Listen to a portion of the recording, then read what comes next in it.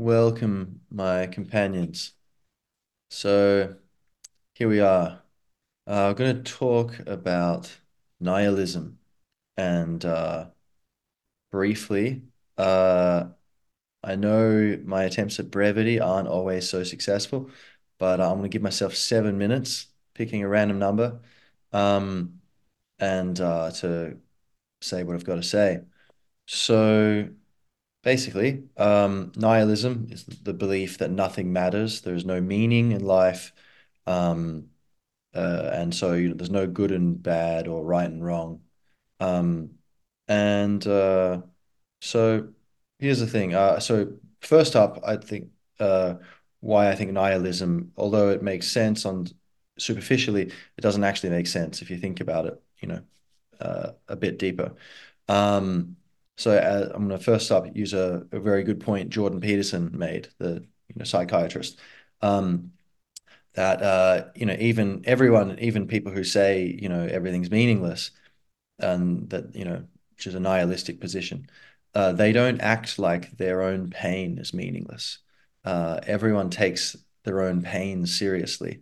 Like you can take some extreme nihilist and you steal something from them, and then they'll be like, "Hey, that's not fair. What are you doing?" But I thought you're a nihilist. Like, but that's not fair. There's some like what's deeper, what you say or what you do, right? What you do is deeper.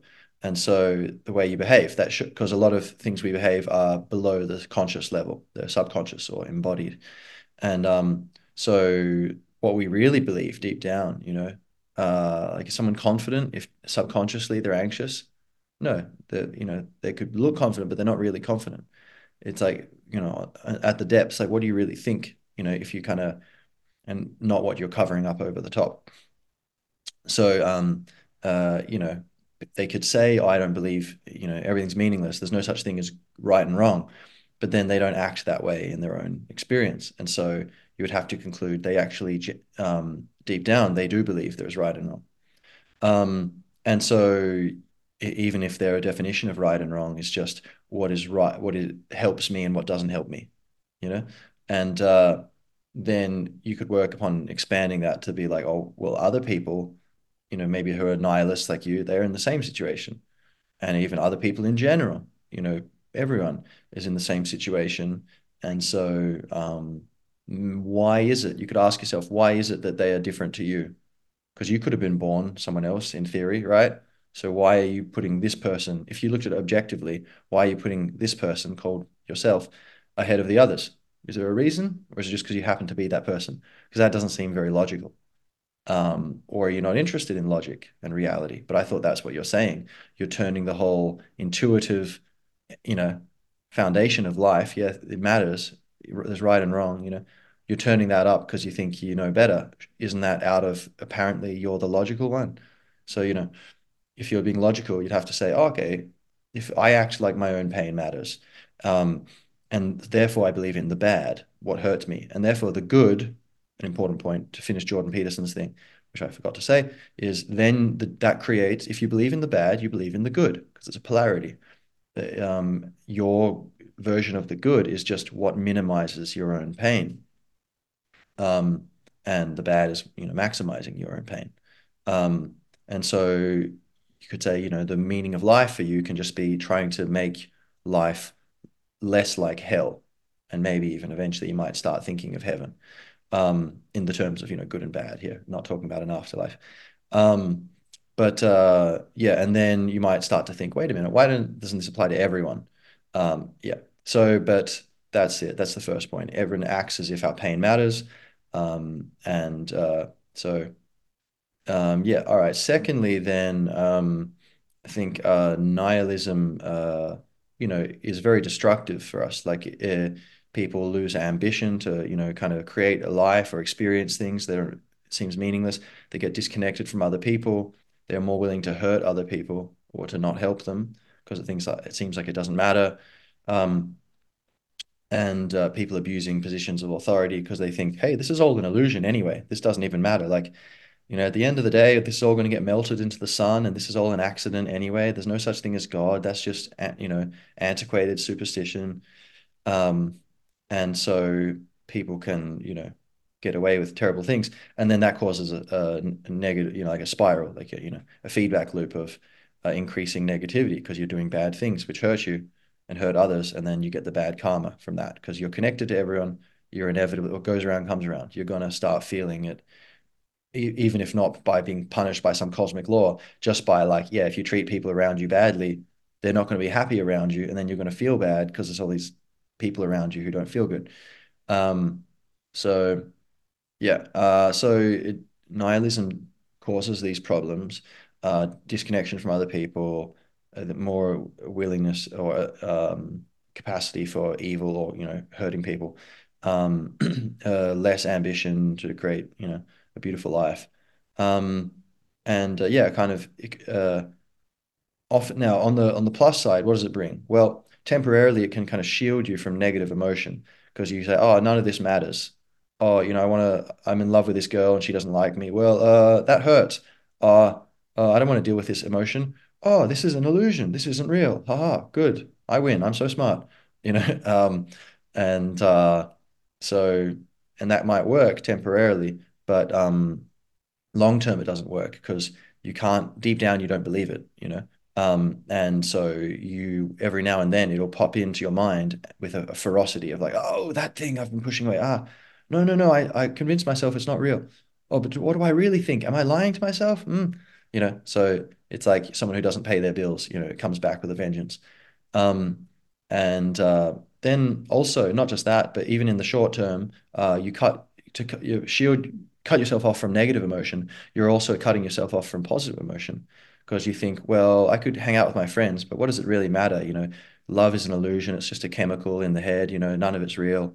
So even your ability to connect with people and enjoy the good things, or even if you're a nihilistic, people will probably notice and they won't really want to be around you because you're unlikely to be a very fun person to play with, so to speak. Um, Cooperation and, kind of, I don't know, like vitality, the joie de vivre, right? The joy of life. Um, that's kind of attractive. So yeah, all right. So nihilism, people don't really, even people who profess to believe it, don't act as if they believe it. B, it's not good for you. So like, why are you doing this? It's not good for you. Now, things can be not good for us, or they might feel uncomfortable, but nonetheless, they're true. Like someone might be like, oh, I don't know, I'm a Leninist communist, I believe in overthrowing society and creating this dictatorship of, for everyone's own good. And you might be exposed to arguments that shows that doesn't make much sense. And that might make you uncomfortable. But the fact that you're uncomfortable doesn't mean it's not true. So nihilism in theory could be true and still, um, the illusion that, of meaning would be healthy for creatures. That's in theory possible. Um, but it's just given that, the first thing of like, well, we don't even act like it's true. It's very intuitively things matter, right? That's natural to think that. Children think that, we grow up thinking that, and then eventually some of us get to a point where they're like, oh, I think logically this is all a charade, it doesn't make sense. But even those people, they never stopped acting like their pain that matters, and that, or therefore that their minimization of pain matters, like that the good matters to them. And so in light of that, it's very strange that it's almost like a self-flagellation thing, self-destructive masochism thing, or like enjoying pain, like to inflict that on you, to cut yourself off from meaning. Or maybe something in your head, maybe the psychic parasite known as the ego, or as what's his name, Don Miguel Ruiz from the Four Agreements, what he calls the parasite, what Eckhart Tolle from The Power of Now would call the ego or the unobserved mind.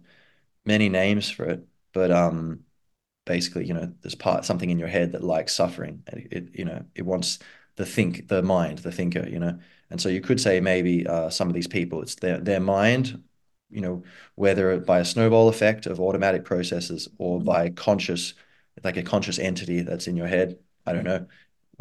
It looks conscious a lot of the time, but I'm not sure if it really is. um that it kind of hijacks the controls, and steers you in these self-destructive ways because the energy of, reptilian emotion, fight, flight, freeze, like uh, anger, uh, fear, sadness, these kind of things. Um, that's its bread and butter. And if we become all too peaceful, then suddenly, oh, thinking stops, the gravy train's over. So anyway, that's a slightly deeper point. Um, so but yeah, so what if there seems like it doesn't quite make sense, then why would people do this? It's kind of strange. It's not like it's helping them or others. And another thing is the greatest crimes through history. Well, a lot of crimes have been done by people who are very ideologically believed in, devoted to one narrow definition of the good, and then people who have a different definition of the good, they kind of want to murder them and genocide them, or imprison them, or control them, propagandize them. But probably like say communism, like in say the Soviet Union and in communist China, under Mao, I think 60 million people were killed, that's or died as a result of his actions in the communist state. That's the estimate. I think it might be, yeah, something like that. And then Soviet Union under Stalin, I think 30 million. And a lot of that very calculated and just like, well, this is in the interests of you know, our government. So okay, but you they were atheists. That their religion was the state. So you'd wonder, like, it seems like maybe you could make the argument at least that they got too cut off from meaning.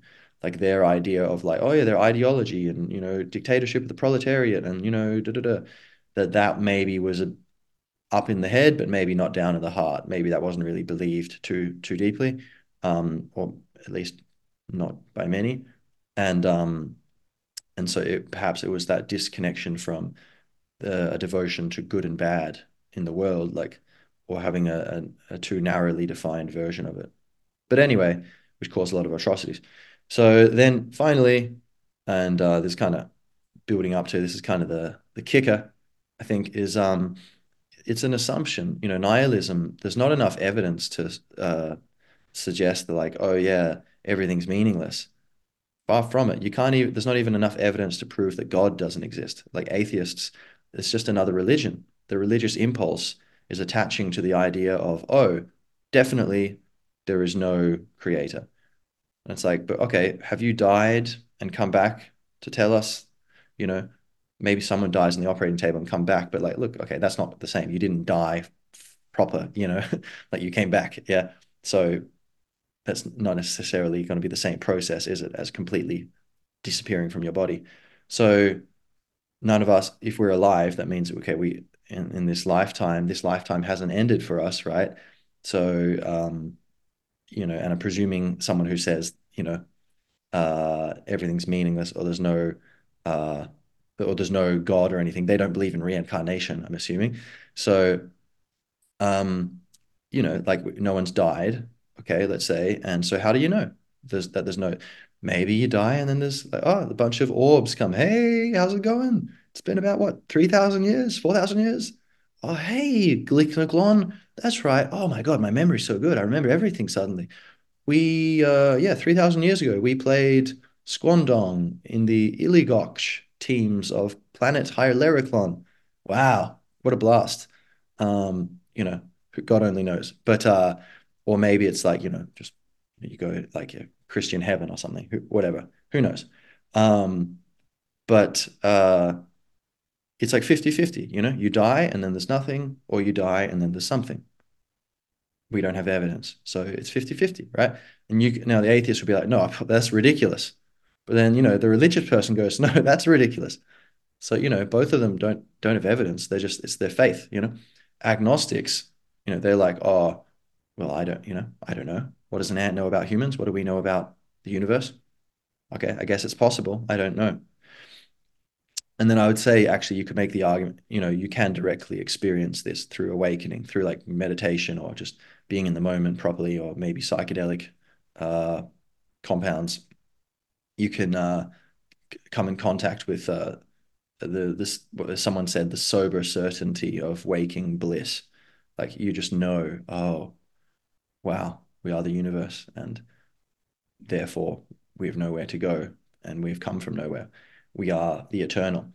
Um, and we don't understand it fully right now because we're in the human body, but we are like the tree that is experiencing itself as the little twig on the end of the branch. And that's it. So, you know, so that's talking about God there, but like, it's kind of a connected argument. But then nihilism saying, oh, there's no such thing as good and bad or meaning. Well, prove it. Okay, where's your evidence? Oh, well, the earth is going to get swallowed by the sun eventually, and everything's just genetics and it gets randomly programmed. We can see the sperm and the egg meet, and then it turns into this, and the whole thing is just, conservation of energy, things just flowing on, one thing to the next. And it's like, okay, well, that's your story, but there's many other stories which make at least as much cohesive sense of the evidence. For example, okay, exact same thing as you, but let's say the Big Bang didn't happen out of nowhere on a Tuesday for no reason, setting off all the chains of breaking the laws of conservation of energy and momentum, by the way, and getting a whole energy of universe out of nowhere. Um, at a certain point 14 billion years ago, not 20 billion years ago. Why? Oh, I don't know. Just felt like it. What did? Where did it happen? And what is the universe expanding into? What is this space it's apparently expanding to? There's all these things that don't quite make sense. And so you have to go like, okay, what if, life is eternal, the universe is conscious, and it's experiencing itself. And we are the universe. We're not in the universe. We are the universe. We're experiencing ourselves. This is definitely more than 7 minutes, but um, we're experiencing ourselves, through individual human lives. And you could say, yeah, when the sperm and the egg meet and all that, maybe a soul in some mechanism, but which we can't identify yet, we can't measure it, is coming in and incarnating into the body. And, you know, people could say like 500 years ago, oh, I believe there's a thing called radio waves all around us. They go through our bodies, they're everywhere. And if you wanted, we would be able to talk to each other through them.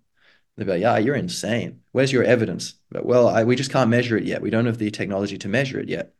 And they'll be like, oh, yeah, likely story. Well, actually, in hindsight, we know they would be correct. Like, yeah, you were right. You can do that. You just didn't have the technology to measure it or utilize that yet. So how do we know there aren't other mechanisms which we are just oblivious to, which are complete, in the, visible light is like a tiny fraction of the electromagnetic spectrum. And, our best attempts at, mapping the universe through mathematics and physics tell us that there are countless, or like many dimensions, not just the ones we see. And so, like definitely seems possible that there are things that we are not aware of, or as someone called the fart principle. If we didn't have a nose, people could be farting and you'd have no idea. And it wouldn't be part of our world. We'd have no idea. But then because we have that sense, we're aware of this input.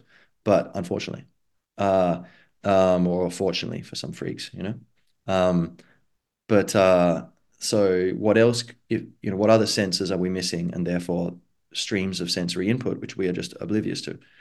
Um, so when you think about, the case for nihilism, it's like, well, yeah, maybe the sun swallows the earth, but, it's all recorded in the Akashic records, and other planets and stars are being born, and, there's a constant cycle of birth and rebirth, and we're all the one consciousness, eternally exploring and experiencing in love. Um, there's not enough evidence for either one to say, oh, we're certain, or maybe there is. Like if you wake up enough through your personal consciousness, you could probably, I think, get some certainty on the second one. But for most people, or say me right now, where I am, and like, oh, okay, both of them, more or less, you could say have equal evidence. And so why are we leaning towards nihilism, And a lot of people they would say, oh yeah, no, yeah, I believe in good and bad. Yeah, I'm not a nihilist, no. But oh yeah, so do you believe love is just a chemical in your head? Oh yeah, yeah, yeah. It's like just, mammal behavior, right? Like the group to stay in the group, that's evolution, right? But yeah, no, there's no like, love's not like a real energy or something. It's just humans believe it. If humans weren't here, there'd be no love in the universe, right? It's like, well, that's nihilism, man. You don't believe in like good and bad, you know? Like, so. I think, I would invite you to think, are there any nihilistic tendencies in me? And does it make much sense? And was that 7 minutes? I doubt it. All right. Enjoy. Oh, wait, music. A little bit of music. I'm not a nihilist, no.